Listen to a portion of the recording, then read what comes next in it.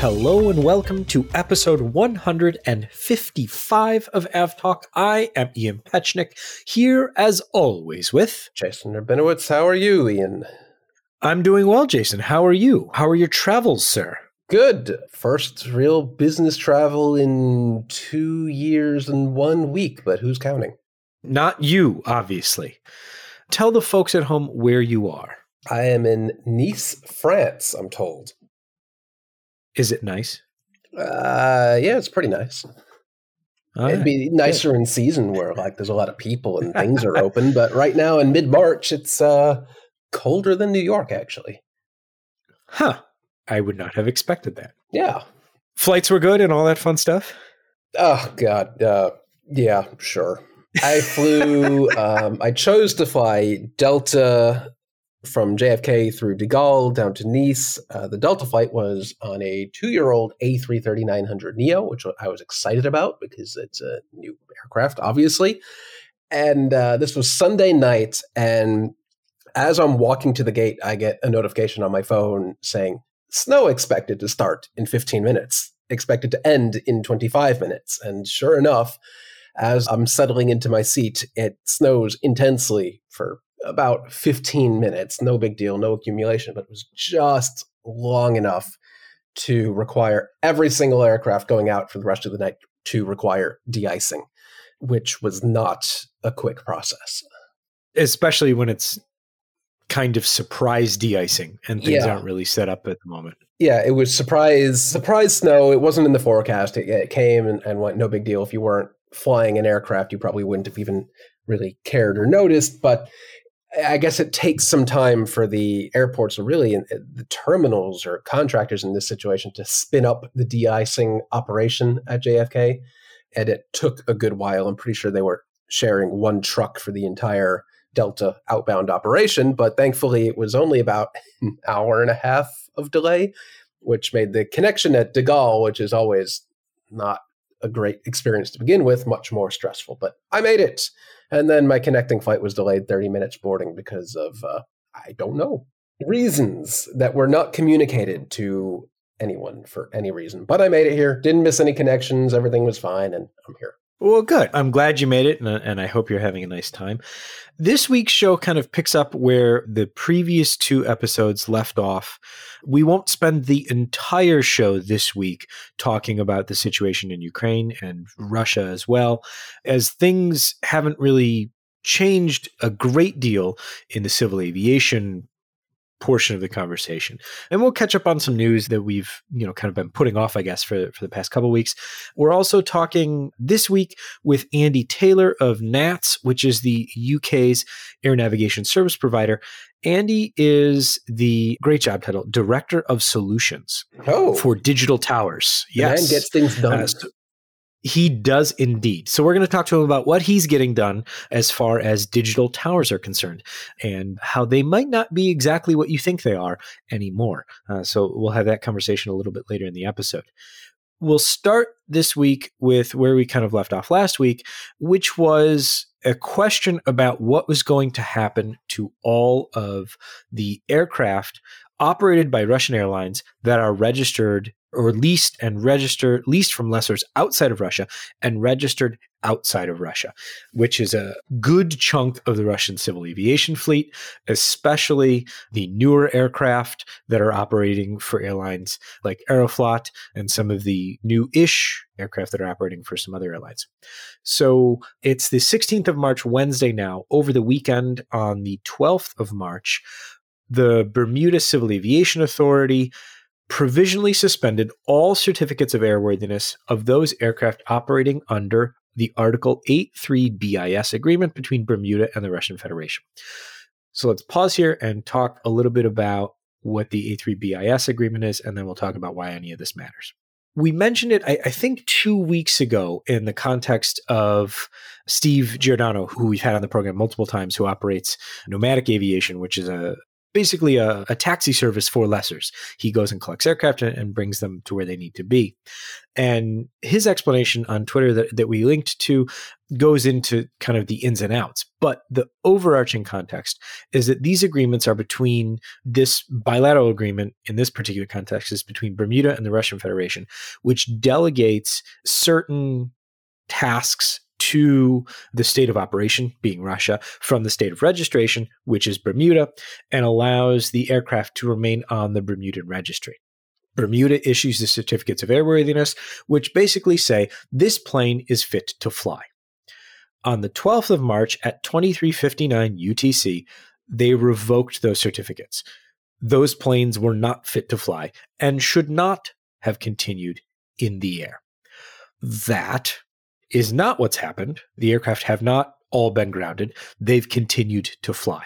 The jets, based on a law that was passed by the Russian parliament and signed by Vladimir Putin on Monday, the 14th of March, provides a way for Russian operators to take their not airworthy aircraft on a canceled certificate of airworthiness, on the canceled registrations, and move them over to the Russian registry.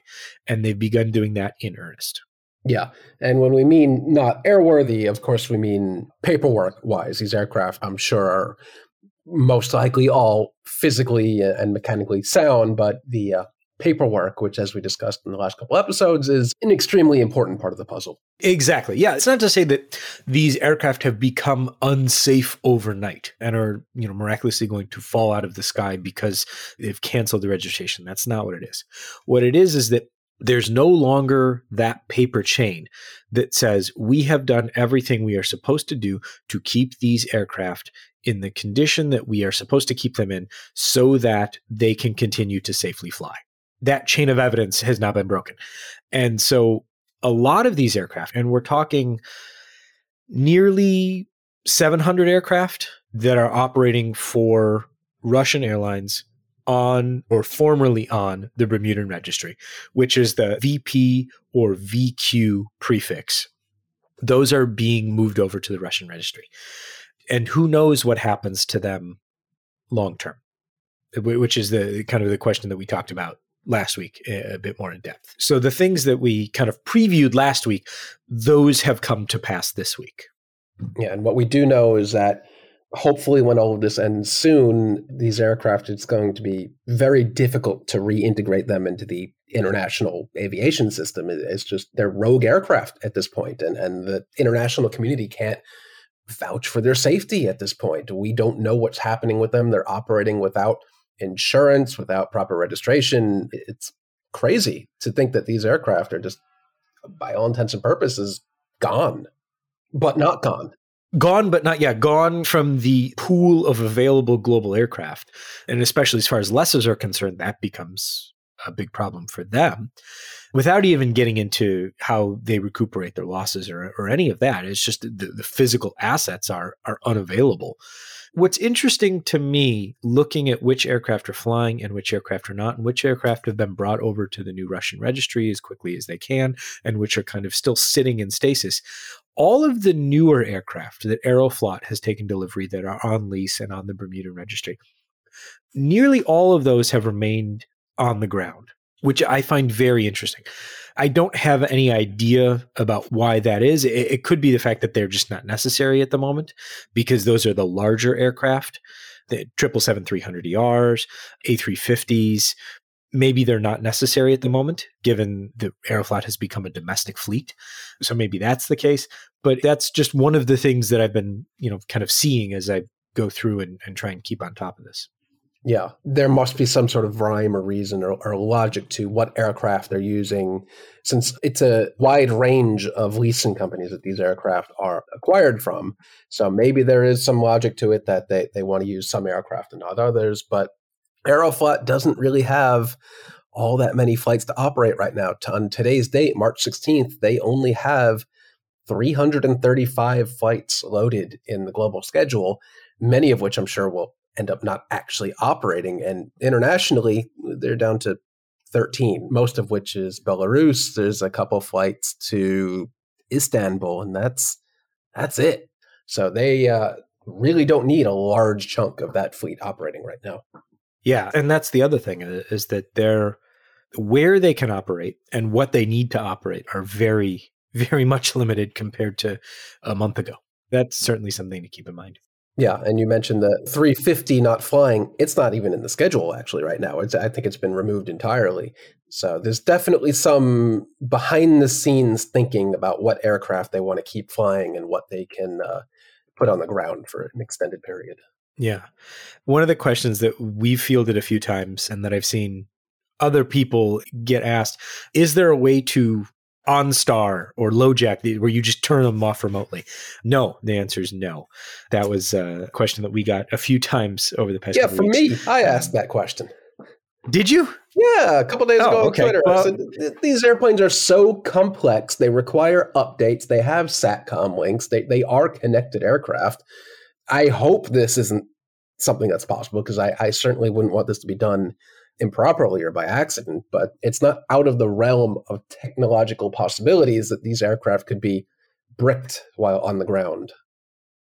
There's no built-in way to do it. There's no feature. It's not a feature. No, it's not like with OnStar where if a car's stolen, they can remotely safely pull it over. Right.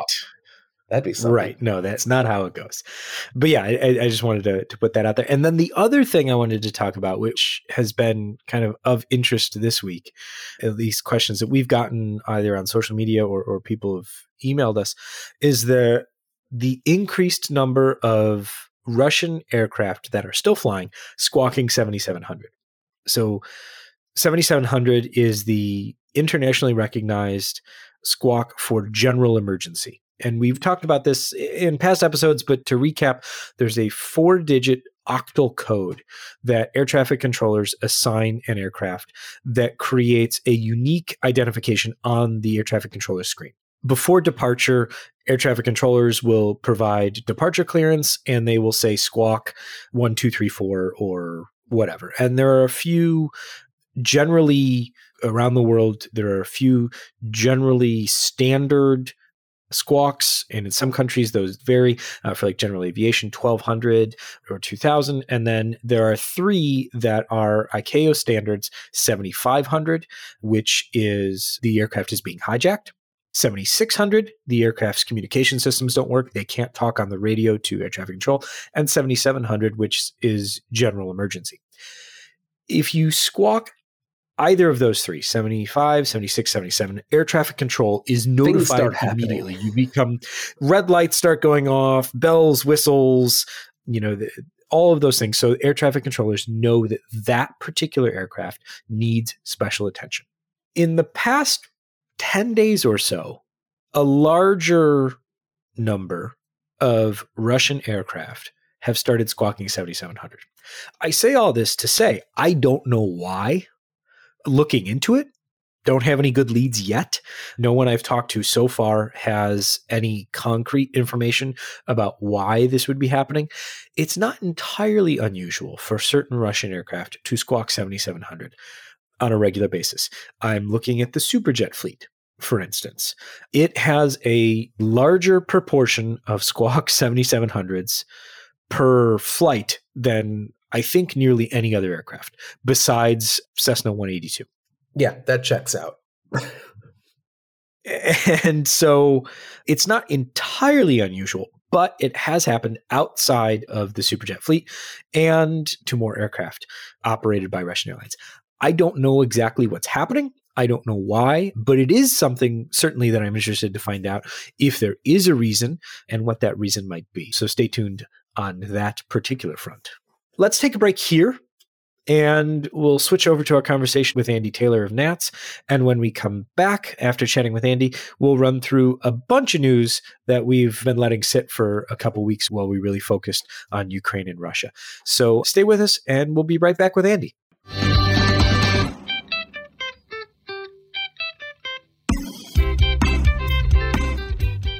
Joining us now is Andy Taylor, the Chief Solutions Officer for Digital Towers at NATS, which is the UK's air navigation service provider, as well as a pretty forward-looking organization from all that I've been reading about you, Andy, and all that you've been doing. So thank you so much for coming on the podcast and talking about it today. Welcome. Thank you very much. It's great to be here, and hope that I can give you some interesting insights to what we're doing now and for the future. So we always like to talk about people having interesting job titles, and yours is both interesting and I feel like it sets you up for having to really deliver. I mean, you are the Chief Solutions Officer. Yes. To be honest, I think it's less what's in a title and more what you do that you're judged by anyway. But yeah, I mean, my role, I am an ex-air traffic controller. So I've worked at many tower and approach radar units for NATS.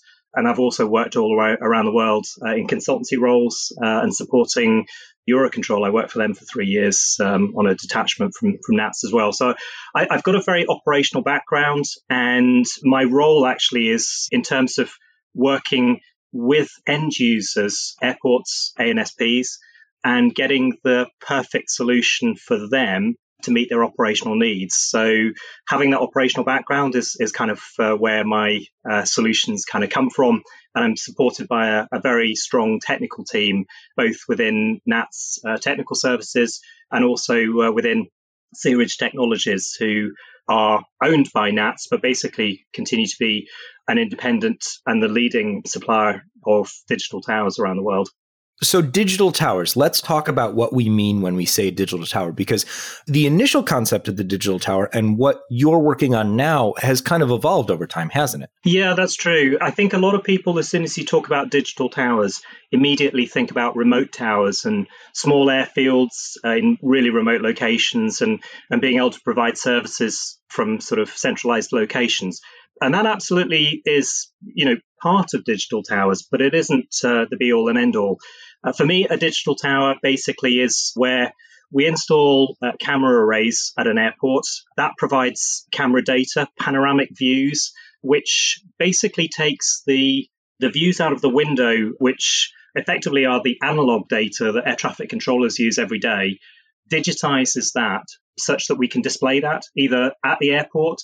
We can share it with other stakeholders at the airport, including the airport operations team, airport operations centers, but we can also augment it. So we can add other system data, integrate and display that. And what we've been doing most recently with Seeridge has also been adding artificial intelligence. So digital towers are basically a way of providing a much more powerful air traffic management solution for airports, which can be accessed by the airport operators and other airport stakeholders. So it's quite something beyond just remote towers. So when you say you're adding a layer of digitization and then adding, I guess, different layers of technology on that, the cameras thing, that seems to make perfect sense as a good place to start. But then you mentioned artificial intelligence. I was wondering if you could expand on what those layers are. Yeah, well, like I say, the camera bit really just takes the analog data. And actually, I would suggest that around about 70% of the data that air traffic controllers use is analog at the moment, looking out the window. So that's a significant amount of digitization just by that camera data. But artificial intelligence, where we train models to use that video image data, and also to use other data sources, be that radar. Recently, we've been doing quite a lot of work in the last 2 years during the pandemic of voice recognition, which again may not seem like an unusually new subject, but it certainly is in aviation, and particularly where that voice data is broadcast over the radio from pilots rather than just the air traffic control users speaking to the voice recognition, like sort of Siri or other kind of voice recognition on your phone, for example. So that AI is basically taking lots of different data sources, processing it in real time, and then providing key outputs.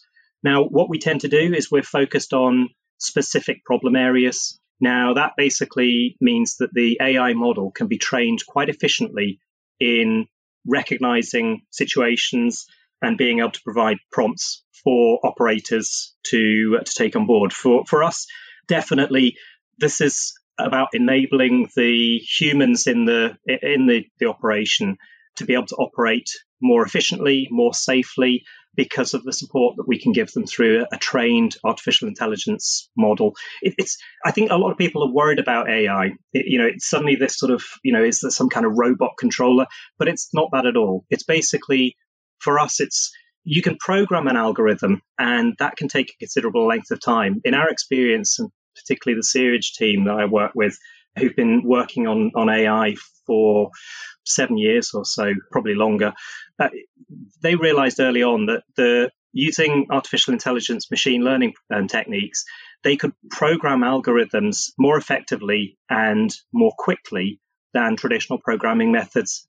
And when we deploy these AI models, as we have done in our Heathrow lab, and we're looking at deployments elsewhere now, those AI models are effectively trained with real data, but we train the model and then deploy it as a closed model. So it's not the kind of AI that continues to learn while it's in situ, but it does mean, like I say, that we can get that programming effectively and rapidly deployed. So that's our approach to AI and digital towers right now.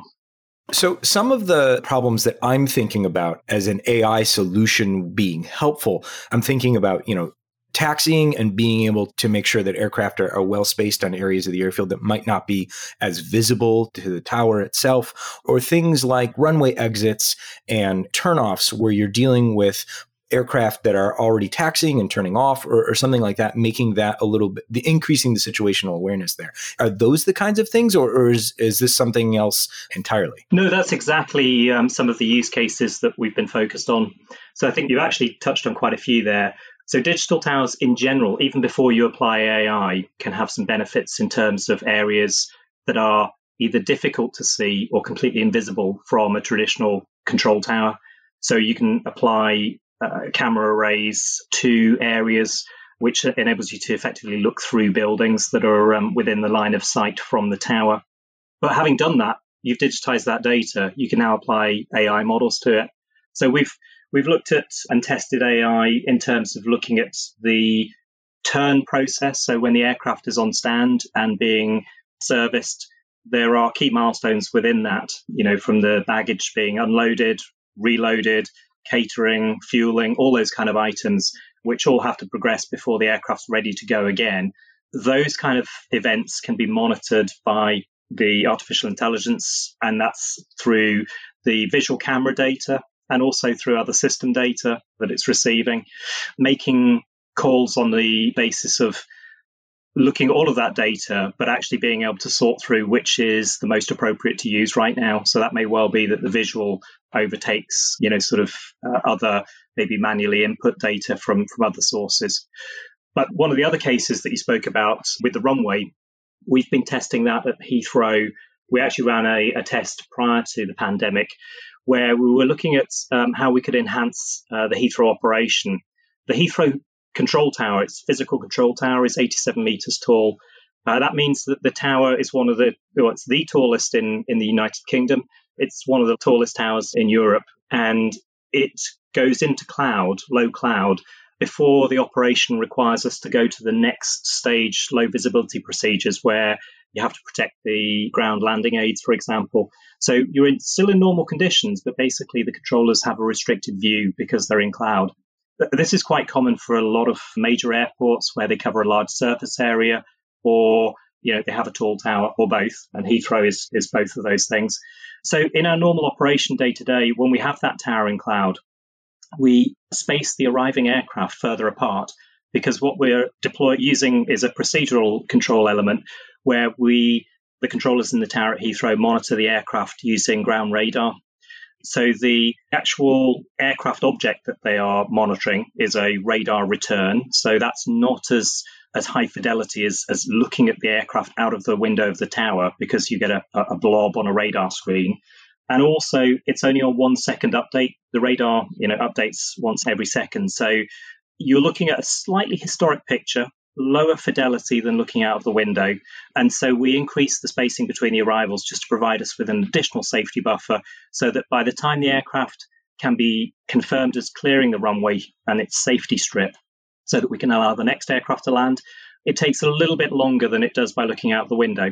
So if we can employ a visual observation of those exits in conditions where the tower controllers can't see, then that was our approach. So we have deployed, in addition to the panoramic cameras, we've deployed additional cameras that overlook the runway exits, the rapid exit taxiways off the north runway. And that then had an AI model trained to understand what the aircraft, and particularly what it was looking for in terms of the tail of the aircraft, the tail fin clearing the safety strip.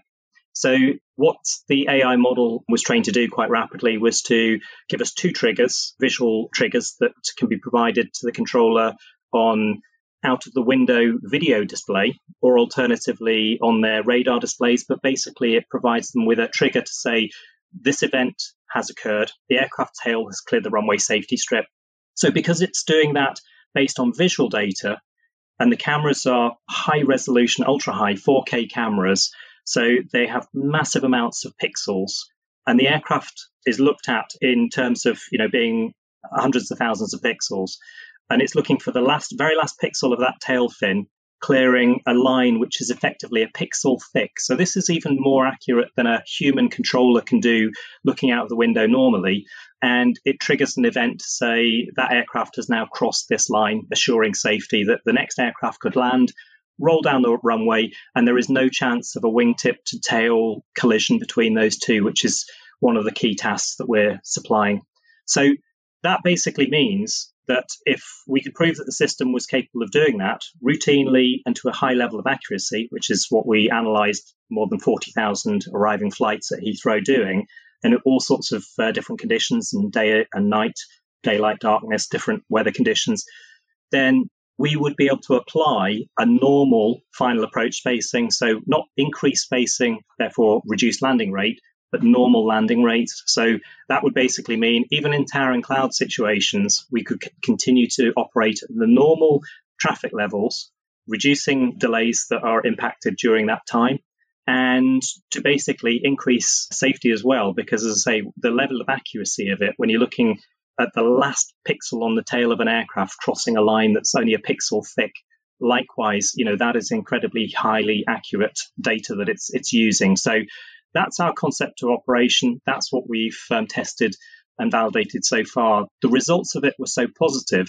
that we actually decided that the next stage would be to look at low visibility operations, low visibility procedures, in fact, where we protect slightly further away from the runway center line, because what you're looking to do is to avoid the tail fin interfering with the ground landing aid, the instrument landing system that the next arriving aircraft is following. So even though you apply slightly larger spacings for that, what we'd be looking at would be to try and just tease those down just a little bit in order to, on the back of that high level of accuracy of the aircraft clearing that line, and being able to do it when you're using camera data that's running at 25 to 30 frames per second. So, up to 30 times faster than radar updates, but to pixel level of accuracy, not radar, blip accuracy. So all of these things I've described previously as any high performing team, and I see the Heathrow air traffic control team as, a high performing team. Those controllers, just like, kind of the high performing teams in whatever your sport may be, those teams never just take their day-to-day performance as being, that's as good as it gets. They're always looking to try and get that little bit better, that little bit improvement, to be able to do, that perfect serve, that perfect goal, whatever it might be, more often, and obviously in an air traffic control environment more safely. So what's the future of the digital tower? Is there a move to expand where the AI is helping controllers? Is this something where you need fewer controllers per shift? Or is this something where you continue to find ways to incrementally increase the efficiency of the towers, and that's really where you're headed? There's a number of potential goals you could aim for. I think my focus, as I say, is not so much from the aim to remove players from the field, but basically to get that performance more regularly assured and to as high a level as possible.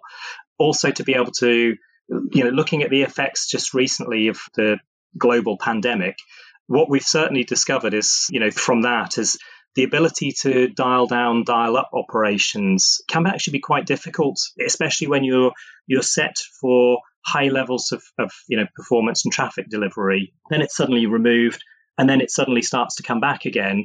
And you want to be able to operate just as well as you did, despite the fact that you've not been able to sort of practice real live operations for some time. So all of that can actually be, I think, the use cases for future, where you can sort of dial it down, dial it straight back up again, still operate then at just as effectively as you did, sort of a few months before, having had, impacts. I'm hoping that these, we don't see these impacts again, but these are use cases that we've never seen before, but actually I think it is something quite relevant. Beyond that, I think the sky is the limit in terms of what you can do with this. The key for me is the digital tower. So that 70% of that analog data being digitized, being able to be integrated with other data systems on the airport rather than them all being standalone, where a human operator, air traffic controller, or airport ops person, apron controller, where they have to look at different systems and effectively process this themselves. That integration just really helps in terms of reducing their workload and improving efficiency. But also, like I say, there are opportunities then to improve that, because a human can only focus on one area at a time. We'll like to think we can multitask, but actually what we do is our brain flits from one thing to the next. And we train controllers for an extensive period of time before they work on their own in order to get their scan from one place to the next to the next. With artificial intelligence and 360 degrees of coverage visually, visual camera data, and integrated other data sources, that AI model or AI models can basically be looking in all different directions simultaneously. So the controller can then be drawn to the point that the decision needs to be made, because certainly humans. And I go back to those high-performing teams that we have in air traffic control, Heathrow and other, airports and ANSPs around the world. Having the controller there to be able to make the right decision, but supported by the tool that's pointing them as to where the next kind of area is that they need to put their attention to and provide the decision, that I think is a real game changer.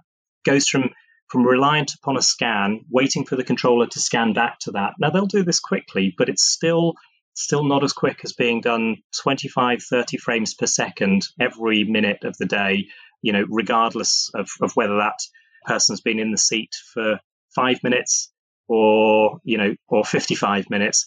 It still is working to the same level and drawing their attention to what they need to do. So I think it's a real game changer.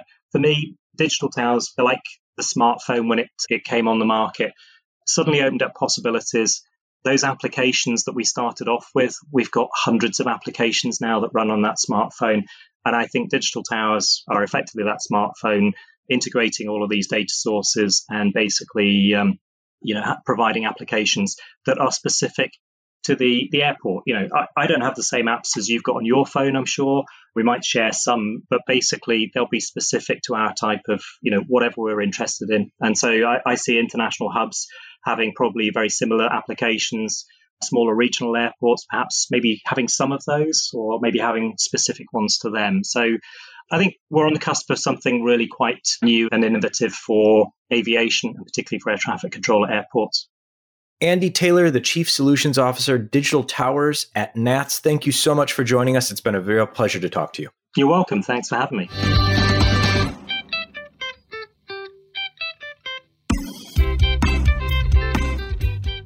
Welcome back.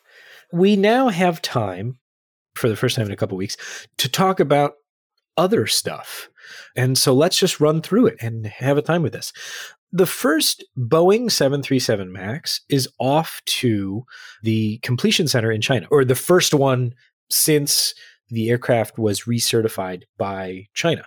November 245 Bravo Echo is the registration, and that is making its way, flew from Seattle down to Hawaii over to Guam, and then it'll go from Guam to the completion center in China.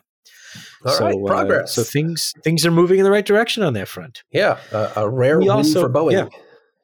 Yeah. Well, I mean, they've gotten a couple in the past month or so. Arajet, a Dominican Republic-based low-cost carrier, ordered 20 firm orders and then 15 options for the 737-8200. So that is the high-capacity, super high-density Squeezy Max. That was designed with Ryanair in mind, and a number of other low-cost carriers have decided that they really like it too. Well, that's nice. That's certainly a region that could use some competition. Yeah, I mean that's one of the regional breakdowns that is set for some serious low-cost growth. So it'll be interesting to see how the balance between low cost and service, shall we say, is balanced. Hey, Norwegian is adding to its fleet. Hey, that's great. Remember all those MAX aircraft and a large chunk of the 737-800 NGs, they said, we don't need any more because we're bankrupt or whatever. Well, they've decided they want some of them back. Very exciting. In total, they will be taking from AerCap 10 new 73 MAX 8 and 8 737-800 NGs.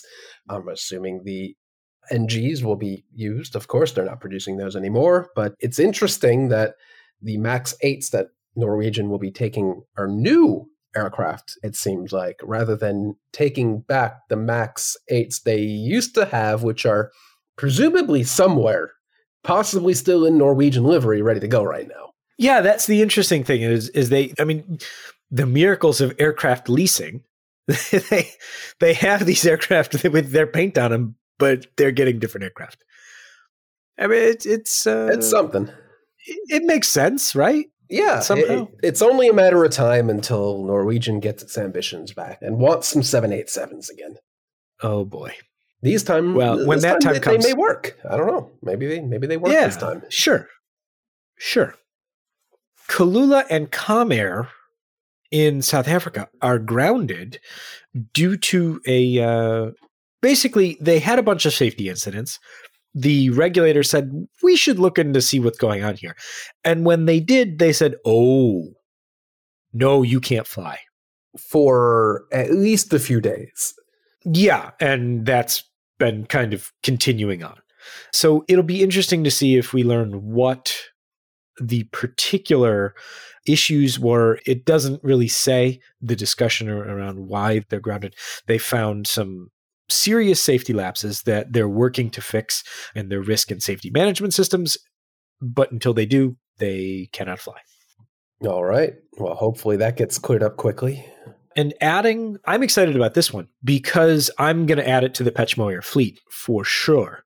The Embraer has gotten in on the converted freighter craze that has been going on for the past year, 2 years, really since COVID necessitated the dedicated cargo market be much larger than it is.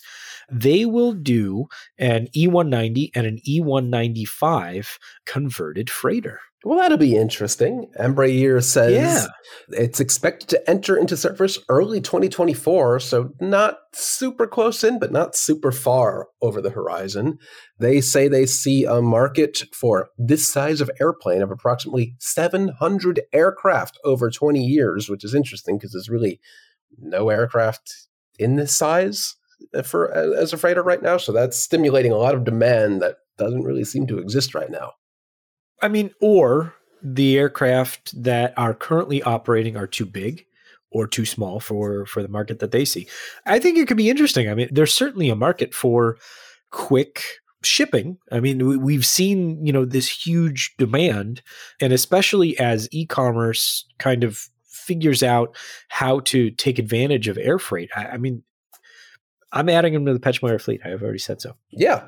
I just think they're great planes. Might as well carry my stuff around. Yeah. Embraer says, and I quote, the E-Jet P2F conversions will deliver head-turning performance and economics. The E-Jet freighter will have over 50% more volume capacity, 3 times the range of large cargo turboprops, and up to 30% lower operating cost than narrow bodies. So it is kind of like a Goldilocks situation. Bigger than a turboprop, smaller than a full-on narrow body. And there are a lot of E190, E195s coming off lease and being retired by airlines like JetBlue is, I think, by 2025 or 6 preparing to retire its entire fleet of E190s. So there's going to be a lot of these ready to be converted to freighters. I mean, I haven't run the numbers specifically, but I wonder if that 700, how much of the E190 production line is that? Yeah, it's got it. I mean, there aren't that many E190s or E195s out there, right? I mean, I think 700 would be a large number, but remember the E190 and E195, though the E1s, the version that we're talking about, are still in production. So I guess that counts for something. Unless they just roll them off the line new and immediately convert them to freighter. Does that count? I suppose. Sure. It seems like a lot of work, but I suppose that counts. Yeah, you don't have to put the seats in, I guess. Let's completely switch gears and talk about some more bad news, at least as far as Qatar Airways and Airbus are concerned. The number of grounded A350s by Qatar is up to 22. That's not great. We don't really know the conditions are that necessitated grounding more of these aircraft, but we can safely assume it is more of the same that has thus far gone unresolved to the level that Qatar has wanted. Yeah, and remember that there's two levels of resolution here. One is the Qatar Airways satisfaction itself, and then the other is that these aircraft are technically grounded by the Qatari Civil Aviation Authority. So until they're satisfied, Qatar Airways couldn't fly the planes either. I have a sneaking suspicion that when one is satisfied, the other will be as well, but there are technically two levels of satisfaction here. Yeah, and we don't seem to be gravitating any closer to possible solutions so far. No. Quite the opposite. Yeah, the legal battle continues, but no changes on that front since we last addressed the fact that the court said that Airbus cannot yet fully cancel the order for 50 A321neos. On the brighter side of things, China Southern Airlines put into service the first A319neo. Yay! Remember that? The extremely popular, much loved A319. No, the A319neo has 70 total orders, which I'm sure they will never actually get to. The A320neo family, so the A319, A320, A321neo, and the 321neo variants, XLR, the whole neo family, 8,000 orders. So that is roughly neo, 70. What is that? Less than 1%? It's less than 1% of all neos. In this case, China Southern, they took 2, which were the 2 they had on order. It was a double delivery. They may have more on order through leasing firms, but I have not found any in the Airbus documents. So it looks like these 2 aircraft are going to be extremely niche in their operations. There are probably some very high locations that China Southern is requiring these aircraft for. They did have some A319 operations with the CEO that served airports like this, but they had more of those. It seems like the 320neo, the extra efficiency and capabilities of that aircraft really negated the need almost entirely for the 319neo. Yeah, it's interesting that how, and we've talked about this before with other aircraft where you get an increase in performance on a base model and it kind of wipes away some of the benefit of the performance on other models that were necessary before to operate to certain airports. So I wonder how that's going to continue as we kind of increase the performance and efficiency of a lot of these aircraft, where you get to the point where do you need as many variants as you once did? I am looking forward to the A318neo. Oh, nope. See, just like that. Sorry. The 319 killed off the 318. Now the 320neo killed off the 319neo. There you go. Tuwei took delivery of its first Airbus A330, also its first wide body, and so it's its first wide body, it's its first A330, and it's its first Airbus aircraft. Yeah, they have a fleet of, I think, just under 30 737-800s. I believe this aircraft was actually previously with AirAsia, so they are just throwing that cabin back into service, which is also interesting. They'll have a business class cabin that they did not have previously.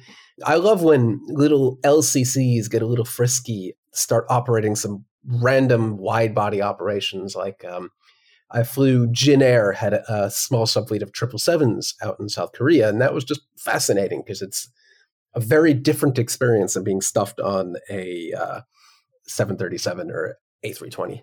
It feels more premium, even though it's really the same product. Even though it's the same product, but wider. Right.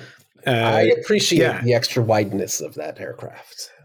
I often appreciate the extra wideness. Yeah, but okay, let's go the other way. And the announcement this week that Delta's not going to refurbish the A350s it's taking from LATAM, and will keep that.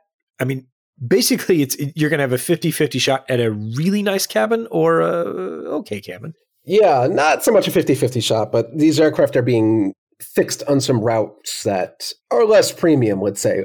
Some of the routes, I think it's out of Atlanta going down to South America, so some of those travelers will be very accustomed to this cabin, and the other is Dublin, which is... It'll be like normal. Yeah, Atlanta Dublin is not a premium heavy route, so it may not matter, but it's very interesting because Delta is a very consistency-focused airline. If you get on a 7.6 or a 7.5 or a 7.3 or an A330, the experience is typically extremely defined. You know what you're going to get. In this case, I guess there are just reasons that they don't have time or the ability to refurbish these aircraft with a much better business class cabin. I've heard all sorts of reasons from they need to put it in service this summer because travel demand is through the roof and they just want to put it in service, to lead times for interior products like seats and entertainment systems and all that is like 6 years now because everything just takes forever to be delivered. So whatever the case, it's surprising for an airline like Delta to not do that, but we've seen it happen in the past. Yeah. This isn't an issue that's unique to Delta. And to be honest, both of those explanations make perfect sense to me. Oh, yeah. I mean, taken by themselves and taken together, especially doubly so. So I think that's, a decision that certainly it's not a bad decision for the airline. I just thought it was, kind of interesting, especially like you said, given Delta's consistency focus on the inside of the aircraft. Let's close out with an interesting report that came out just yesterday. Well, today, I guess, technically. In 2018, this comes from the Australian Transport Safety Bureau. In July of 2018, a Malaysia Airlines Airbus A330 registered 9MMTK took off from Brisbane, and they were flying to Kuala Lumpur, and they departed with the covers on the pitot tubes. Yeah, that's never good. Those are the things that tell the aircraft how fast it's going, and that is very important information and has, well, I guess directly or indirectly led to fatal crashes in the past. Yeah, they had no airspeed information during the takeoff roll. And after they had lifted off, the report says they had unrealistically low airspeed. The flight crew did not respond to the speed flag that the aircraft was saying, this is not good, bad airspeed. Didn't respond until it was too late to safely cancel the takeoff. So they climbed up to about 11,000 feet. They shut down some computers. They shut down the aircraft's air data systems. The report says that doing so activated the backup speed scale, and which this aircraft happened to have installed. So it seems that not all Airbus A330s or not all Airbus aircraft have this feature. It's good that this one did. Yeah, they used that, airspeed management procedures, and the air traffic controllers themselves helped safely guide the aircraft back to Brisbane. The pitot tubes are covered, especially in Brisbane, because wasp nest construction is a big problem there. So they were covered there, and then a chain of events where people did their jobs and then left because they had to go do other jobs. People didn't do the jobs that they were supposed to do, and there was poor communication between people doing and not doing their jobs. So, one of the things where it's a huge confluence of events led to the covers not being removed before the aircraft moved or began to depart. And then poor communication between the captain, who is the pilot monitoring, and the first officer, who is the pilot flying, resulted in the aircraft actually taking off without airspeed readings. And so the report's actually really interesting because I don't like reading Australian Transport Safety Bureau reports, but I find that their writing is always extremely thorough in why things happen. Kind of even stepping back, NTSB reports and UKAIB reports are all very, very good, but the Australian Transport Safety Bureau reports are always, I think, even more thorough because they explain all of the non-aviation stuff really well. That kind of leads up to what happened, and then they go into why or the procedures or things like that. So if you're interested in the full report, we'll put a link in the show notes. I found it to be very fascinating in how this all came together, and very happy to report that the aircraft landed safely and has long since been in service. So a rather interesting one. And I think it's, another interesting thing to note. This happened in 2018. Yeah. So the final report just came out. Well, they did say, and I quote, this led the ATSB undertaking one of its most substantive and complex investigations in recent years. So they do even admit that such a simple thing of somebody left the covers on the tubes led to one of their most complicated investigations that they had gone through in years. And Australia is no stranger to having major incident investigations. So that says something. Yeah, absolutely. Well, Jason, I'm going to let you get back to your business in Nice, and I hope you have a good rest of the trip. Thanks for making the time. I know it's late in the evening there, so I'm going to wish you a wonderful evening.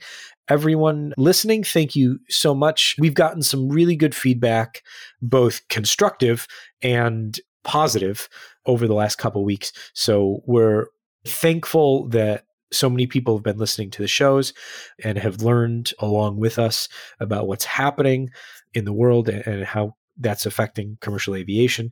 If you do have any other questions or anything about the Ukraine and Russia situation or anything generally, always just email us at podcast@fr24.com. We'll read those, and if we can put something together that answers your questions, we'll do that. And if we can't, we'll let you know that you've indeed stumped us. But until then, thank you all so much for listening.